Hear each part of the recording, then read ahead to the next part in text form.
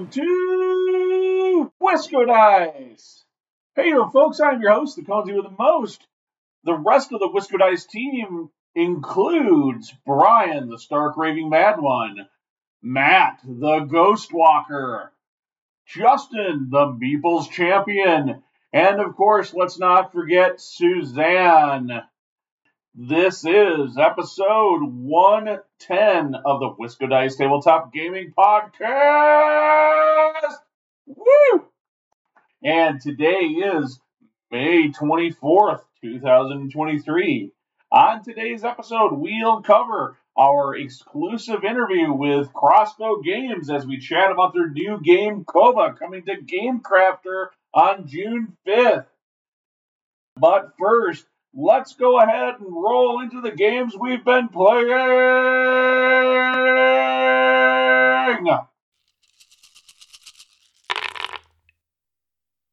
All right, so for our first game this week, we got a chance to pull out Raiders of the North Sea. So it's Crossbow Games. Playtime is about 60 to 80 minutes. It can be a little bit on the longer time. When you get up to the larger player counts, it plays 2 to 4. We got it out for a game night, one of our Thursdays. It is considered the second game in the North Sea trilogy. It is set in the Viking Age with Viking warriors, and your job is to basically impress your chieftain by raiding the unsuspecting settlements. So when you do that, you have to build a crew, you have to gather resources, so you have the right stuff to go raid. And when you raid, you're going to collect provisions, plunder gold, collect iron and livestock, which will let you upgrade your crew and do better things. So every turn, you get to place a worker and pick up a worker. And, you're either trying to work back in the village or you're out doing a raid. So this one was an interesting game. This was my first play of it. It was a lot of fun. You almost, there are some games that they always describe as you just never have enough actions. This is one of those because you're really only taking either one action or two actions every turn. So, and if you're really unlucky, somebody else blocks the action or doesn't leave it open the way you want it to be. So there's a lot of interaction with the other people on the board and, just hoping and praying somebody doesn't take something from you or use something in a different way. So what did you guys think? Well, I absolutely love the place a worker on the board, resolve that action. Then you're taking another worker off the board and resolving that action. And so you have this please don't let Matt take the worker because he's going ahead of me. Oh, thank goodness. Oh, darn it, Suzanne took the worker I needed. Dang it. I can't, how many times was somebody at the table going, darn it, you took what I wanted, or I took what I needed. And to me, that's a lot. That's a lot of fun sometimes in a game. And I played it once before. We played it at game night, and I didn't remember that. I think we played it as a 2-player, and I don't think it was that kind of element was as predominant in a 2-player. But playing it with 5, because we had an expansion added in to let us play it at 5, really, really brought that out. Yeah, I mean, I think when we played it as a 2-player, you were really hoping someone would move to the spot you wanted because it was just like, oh, well, all the spots are always there, but you want to be able to do some, 2 spots that are open on your turn. At the 5-player, it was less. There was, always something that I wanted to do, had a worker on it. So for me, that was really nice. I like the theme a little bit better than the West Kingdom series. Oh. I prefer the Raiders. So the North Sea series, I think, is more interesting theme-wise for me. I'm interested to play the other ones. And I'm also really excited to try the South Tigris group when it comes out. But this is just, it seems like there's not that much to do. And then you just kind of work your way up the board raiding. And like you said, you can mess with other people without even trying to. So I haven't played this, but how does it compare? I'm a fan of the West Kingdom series. How does it compare gameplay wise? You said you like the theme better. It's very similar. Like it's the same iconography. So and it's a slightly different mechanic where you're placing one worker, you're taking one worker, instead of like with architects where the more workers you have on a spot of your color, the better your action is. This one, it's everyone is sharing workers, and depending on what color you place there, you might get different benefit. I don't know about the rest of you. I know Brian, you were also playing this too with us, I think, right? Yeah, I think you guys both kind of hit like the funnest part of it was that kind of player action. I was thinking about the worker placement, like compared to some other worker placements where you like put all your workers out there and then you gotta like spend a turn like kind of collecting them all back, or like various turn sequence like that. I thought it was really cool that since you were all interacting with the same pieces, it just like flowed continuously. Like that was something that was kind of unique in this game to me, and I liked a lot. I feel like this game flows very well. If you're a fan of the West Kingdom trilogy games, this game fits very well. It feels very familiar while you still having a very clever twist on the worker placement mechanic, resource gathering, and how you're using them that makes it fit within the theme, and it feels right, for that. There's a little bit of a race, particularly to get to certain locations so that you can claim those to try to contribute towards. Maybe at the beginning of the game, it's it's that race to get to the better workers, and then it's the race to get the better reward. All the time while you're trying to figure out like these different paths and different ways to score points, and there's a lot of different ways to score points. And unlike a game like Architects of the West Kingdom, I haven't pretty much feel like I've completely solved for, at least in base Architects, how to win the game, what the most effective and easiest way is to win the game on like every play. Yeah, I obviously did not conquer that on my first playthrough, but it was still a fun game. I like Suzanne, I like the theme. It was a lot of fun. All right, so that was Raiders of the North Sea by Crossbow Games. I'll jump in with our second game of what we've been playing lately. We often talk about it on the show, but this is the first time we'll kind of highlight it. But we're going to talk about Batman Miniatures game from Night Models. Playtime is usually probably 2 to 3 hours.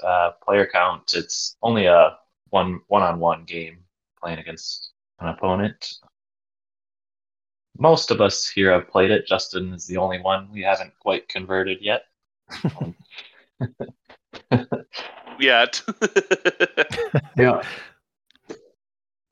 But obviously, I think one of the bigger grabs for this game is that it is Batman themed. So I know there's probably generally a lot of like superhero fans out there, or comic book fans. I'm familiar with DC Comics.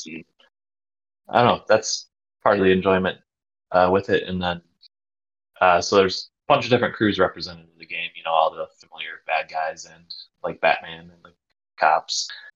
You have an objective deck is how you score points in that game. So over the 4 rounds of the game, you have a hand of your cards and various things you have to do on the cards, usually by placing these suspect markers, which is an action one of your models can take. And everybody's crew deck is kind of themed appropriately for their crew and kind of gives them a different strategy and stuff. And it provides a lot of character to the game. From there, obviously, it's a miniature game. It's played on a 3x3 board. You usually are in some kind of urban Gotham City kind of terrain. There's quite a bit of options out for terrain. And I don't know, you can get some pretty cool board setups. It doesn't really inhibit the game too much to have a pretty fancy board, although it can get kind of cluttered sometimes. Yeah, the more terrain in this game, the better, generally speaking.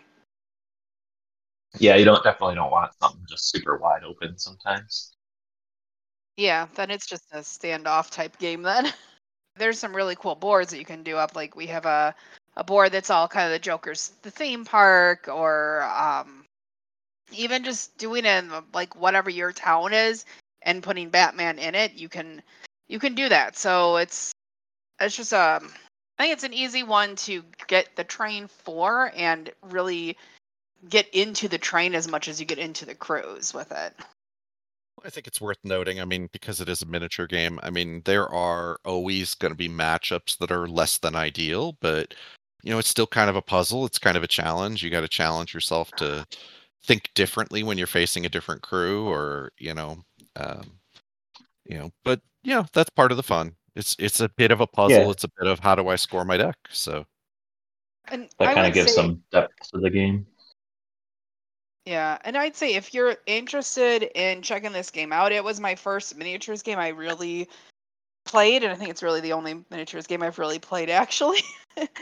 But if you are a friend or a fan of any of these different types of crews or any of the movies in that universe, you just pick the one that you like, and the starter box you get for that crew, like Birds of Prey, you just play them like you're the characters in the movie, and you will have fun and you will be successful. And at least, the whole 2 crews that I played, Suicide Squad and Birds of Prey, they both play just like you would expect, just like you're in the movies with them. So that, for me, makes it fun and a little bit easier to get into and to learn. If you're in the Madison area, you can always, or you're just swinging by, maybe on a work trip or something like that, you can swing by and check out the game on Monday nights at Noble Night Games. We play there every week. I particularly have been enjoying playing my Bat Family. I did a little twist to it recently, and I just love the way the street level nature of the game is. The way I can swoop in with my Bat Claw and Batman can stealth out of the shadows, and yet things like the cops and whatnot can, they arrest things, and Joker likes to poison things. Everything feels so thematic to the universe that you're playing on the tabletop. And while I know that DC, the greater DC universe, is oftentimes maybe less of a exciting thing, and I know Marvel is really hot because the whole MCU thing right now, but the coolest superhero out there is got to be Batman. Well, good thing this game has probably like 20 different 8,000 versions of Batman too. Yeah. You can take your pick on which sculpt and which one's slightly different rules are your favorite.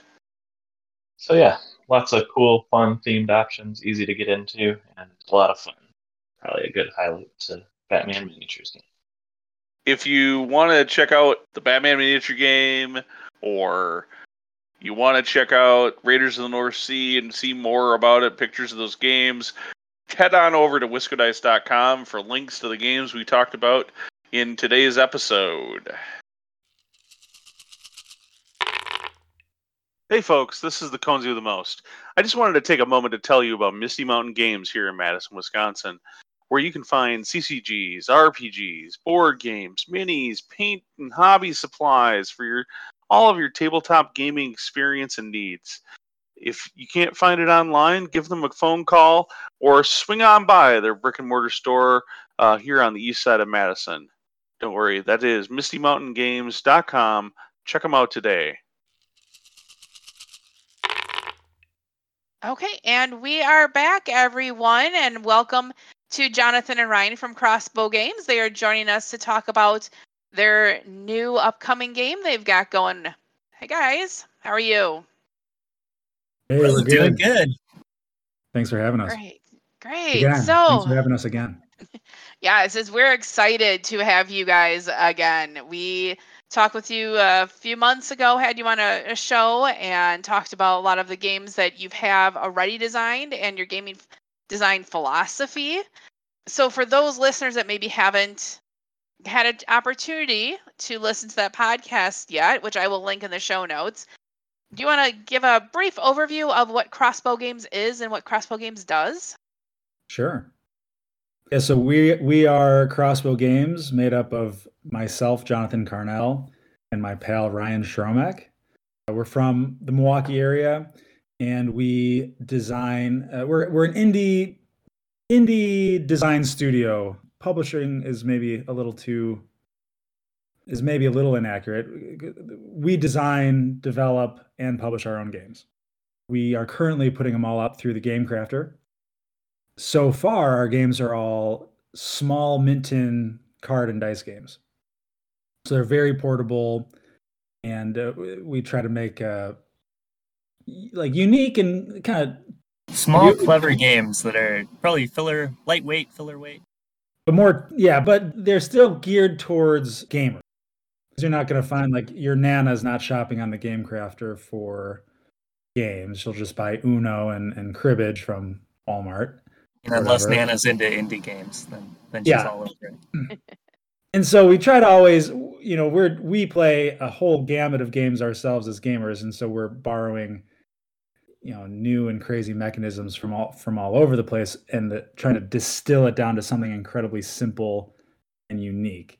And so while they're filler weight, they're hopefully still scratch some gamer itch or kind of excite you with some new mechanism or something like that. I will add that for our listeners that Ben and I have received copies of Draft Horse and Scuttleball, and we were just blown away by the depth in those games. They're, like you said, they're simple. They come in a mint tin. You can play Draft Horse on the table when you're out at a restaurant, but you do have to think about it and use like what you've learned as a gamer and your strategies to be successful at the game and beat your opponent. Thank you so much. Yeah, so you've got a new game coming out. You want to tell us a little bit about this new game? So this one, it's a game about a mysterious treasure hidden in the Yucatan Peninsula in a temple that is cursed by animal spirits. So the point of this game, it's co-op, so 2 to 4 players, and you're trying to ascend this temple that is shifting while these animal spirits try to bring you down. And so it's very much kind of in the Indiana Jones genre. It even has a special action card with a hat, and there's one with a whip, but it's not. It is, but it isn't. A nice nod to it. It's a 2 to 4 player game where I think your past games you've designed have all been 2-player, correct? Correct. We spend a lot of time together, just the two of us, and so our 2-player games get a lot more reps because every time we meet up, we can play them and they progress. But getting a bigger group of playtesters together is a little harder to come by. So this game has been in development for a long time. We're excited to finally get it out. Very cool. So you've talked about the theme. Do you want to talk a little bit about the game mechanics that go along with this? What are the game is going to find in their mint tin when they open it and get it? All right. So one of my favorite mechanisms is multi-use cards, where there's a lot of things on a single card and you can use it in different ways at different times. And so in this case, the entire deck, the cards are essentially the same. They all have a giant stone slab, and those are the steps of this temple, with a number on it, which also, when it's in the temple, that represents the height. Because ultimately, you're trying to get the steps in ascending order so you can get to the top of the temple. Because as Ryan said, I think that the steps are moving. The whole thing is enchanted. It's kind of like a stone Rubik's Cube. While the cards are in your hand, that number instead of the height of the step, it actually represents the initiative. Because also on the card is your actions. And those are things like move or attack or rearrange the temple steps. The game, it's a simultaneous reveal, and you're all trying to manipulate the same little meeple. It's like your adventure party. And so let's say your guy, there's a snake spirit right in front of him. Well, so before you move, you got to kill that spirit. And so hopefully somebody has a low initiative with an attack before somebody plays a card with a movement. And so you're kind of trying to read your players and hope that you've got the right initiative and the right actions so you can kind of combo together and move your way up without suffering the consequences of running headlong into a snake spirit or a jaguar spirit or something like that. I've heard it said before that you shouldn't describe a game by referencing other games because you want to be original, I guess, is the rationale. But in this case, we're talking to a bunch of gamers, and so it'd probably be easier to just say it's quite a bit like the mind, or at least that mechanism of dropping your cards down. It's almost like if the mind then affected something beyond just the cards themselves. And I've actually said before, it's kind of like the Mind meets Racco, because in Racco, you're trying to get, it's an old one, you're trying to get your cards in order in your little tray. The game's all about simultaneously revealing your actions and trying to get the thing in order and get to the top. So that it does sound, it's a unique way to combine both of those game mechanics. So that's really neat. So that's something people have to look forward to in this tin that is that's going to be much smaller than either the Mind Box or Racco even. And it's portable. Well, and actually, Ryan and I were just talking about comparing Draft Horse to Coba. Mechanically, there's nothing similar, but in Draft Horse could be very easily compared to a game like Sushi Go, or even Fairy Tale, or even Seven Wonders. In those games, you're doing this back and forth draft, and you just collect, and that's basically the whole game. But in Draft Horse, you collect, but then you've got your own personal little puzzle with the cards, the shipments, and the goods, and what do you do with it. And so, Coba is almost like, the Draft Horse to Sushi Go is a little bit like Coba is to the Mind. It's that basic action, but then taking it to the next level, affecting something on a board, if you will. Yeah, so that's really neat that you can do that with your other games that you've produced. There is a way to increase the difficulty and also lends itself to additional replayability. With Coba, what did you put in here to allow that with this game? There's the mind game that is the Mind, where you're trying to like, is my partner going to, or is my team going to play low numbers and try to move first, or should I anticipate that based on what they have been playing, like if I've been paying attention, and then am I going to be able to use an attack action, or should I do something else like exchange a card that's in the temple with one that's in my hand, which allows me that action later. So there's, like Jonathan said, it's kind of like this big Rubik's Cube that you're trying to cooperatively solve. And so the second layer of it, though, is just the fact that, like, if you mess up your sequencing, like, you hit these spirits and they each do different things. So, like, the Jaguar will discard cards from the top of the deck, which is effectively your timer to win this game. Once you're out of cards, you can't make it to the top because you have no actions. The Snake will shuffle cards up, so it'll make gaps larger or smaller, depending on what you're trying to do, or it might put a smaller number in front of the number you're on, which you can't even move to. So just to name a few. But really, it's quite a brutal game, and you really have to even play probably 2 or 3 before you kind of get in sync with this group that you're with and feel like you're firing on all cylinders. To answer your replayability question more directly, it's that first of all, the temple is dealt out differently every time. And so literally every time it'll be a different sequence that you need to kind of struggle through. But then once you've mastered that, if the base game right out of the box is too easy for you because you're just that in sync with your friends, we have several different ways to increase the difficulty. The first one is we've got two extra cards that are Quetzalcoatl. And so it's another spirit, but it's just a big block of stone. It's basically a dead card in your hand or on the table. And so it kind of shrinks your hand. And it's just this extra problem you have to deal with.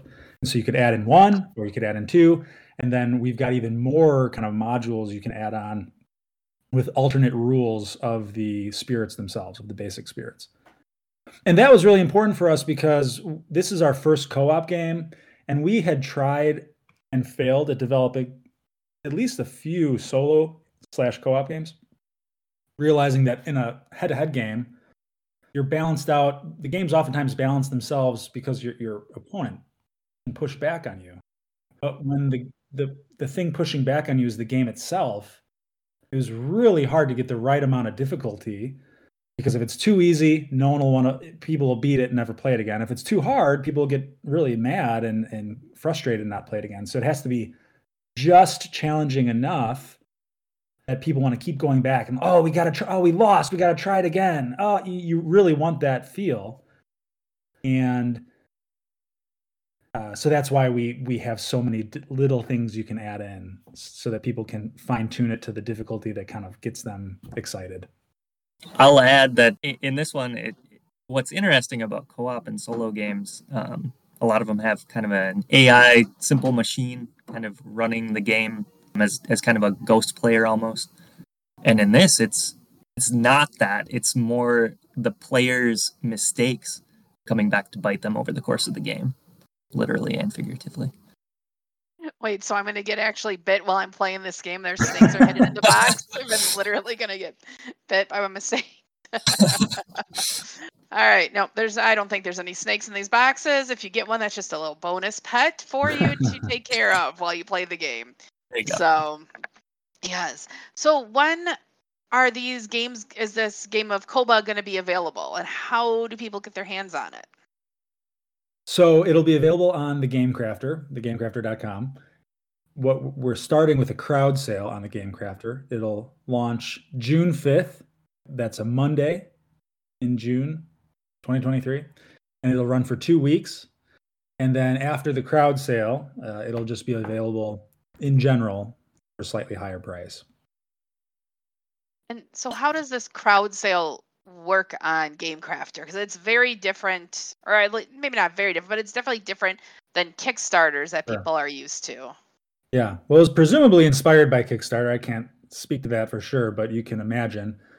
And what it does is, instead of the way Kickstarter does it is, as most people are probably aware, at each goal that they hit, each pricing tier, they add more to the game, more promos and extra cards and all the not add-ons, but all the extra stuff, bonus material. But on the GameCrafter, instead of doing that, it's that every 10 people that buy into a campaign, the price goes down a certain percentage, which is really cool. Because for us, we don't have to design all this extra stuff that may or may not be worthwhile. But then for the players, it incentivizes you to tell your friends, oh, you should join this, because everybody benefits from it by getting a cheaper price. Oh, you're not paying for the print-on-demand price anymore. You're getting a true bulk printing of it. Right. Because that's a criticism of the GameCrafter, is that it is a little expensive. It's super indie. It's super one of a kind. That's the benefit, the first benefit. You could find other games cheaper because they're printing, in most cases, they're printing them one-off. And so the crowd sale, they're of course saving money by getting more people to buy in so they can do them all in one fell swoop. In this one, if you back this game, you're guaranteed to get it. 100%. Unlike other kickstarting or different crowdfunding projects where they have to hit a minimum before it will be produced. If you back this, you're getting it, and you're going to get it. There's a timeline for receiving it too. That's not too long, right? Short. It's probably a month or two, maybe 3 at most. I can't say for sure. But I've waited, most Kickstarters, you wait half a year to a year, I think. And this is a matter of months, weeks or months. And yeah, even if it's just Ryan's mom and my mom who buys our games, they'll still get them, even if they're the only 2 backers. Well, see, there you go. Hopefully you at least autograph the tin for your mothers. Yeah. When they get it. So. All right. Yeah. I mean, this game, I will have links to where you can order this game and to GameCrafter and all that good stuff in our show notes online. I'll be posting it on social media. So if you guys want to purchase and back this game and you can't figure out how to do it, just find WiscoDice anything and we'll have it there. Is there anything else that we should know about this game, you guys? Well, you're welcome to find Crossbow Games. We're most active on Instagram, and so it's Crossbow_Games on Instagram. Follow us, and feel free to message us. I've had people message me with rules questions before, or whatever. So that's where you'd find us, or crossbowgames.com. In both places, you'll find a way to get to our crowd sale. Also, worth mentioning, if the mechanics have not yet sold you, go check out the artwork because Andy Kohler did an amazing job with these renders. There's a quick story I can share about the artwork, which is really cool. Yes. I'm an adjunct teacher at my alma mater, which is the Milwaukee Institute of Art and Design. I'm an illustrator, graphic designer. And one of my students, he was a recent graduate, and he reached out and said, "Hey, could I work on some artwork for a game?" And I was like, "Oh gosh, I don't know. This is kind of a new question. I've never had that question before." And it just so happened that he specialized in 3D artwork, like computer rendered CG artwork, and that he had a personal passion for ancient civilizations and ancient languages. So he had done a project for me in one of my classes where he studied ancient Egyptian and ancient Chinese and ancient Sumerian language and made this artwork based off it. And so when he asked me if he could work on a game, I was like, oh my gosh, we've got this Coba game sitting without any artwork, and it's literally carved stone, these stone steps that we imagined Mayan hieroglyphics, or whatever you'd call them, carved into them. And so he went crazy on them. He knocked it out of the park. And so the snake, the leopard, and the monkey hieroglyph are inspired to some degree, but they're fully informed by historical Mayan artwork. And the logo itself, he did research and found that these characters that felt similar enough. There's special action cards. I was speaking to multi-use. There's beyond the step and the basic action, there's also some special actions. And there's a death talisman and a time talisman, and both of those are also based on some Mayan artwork, which is pretty amazing. And so I've done the artwork for all of our games so far.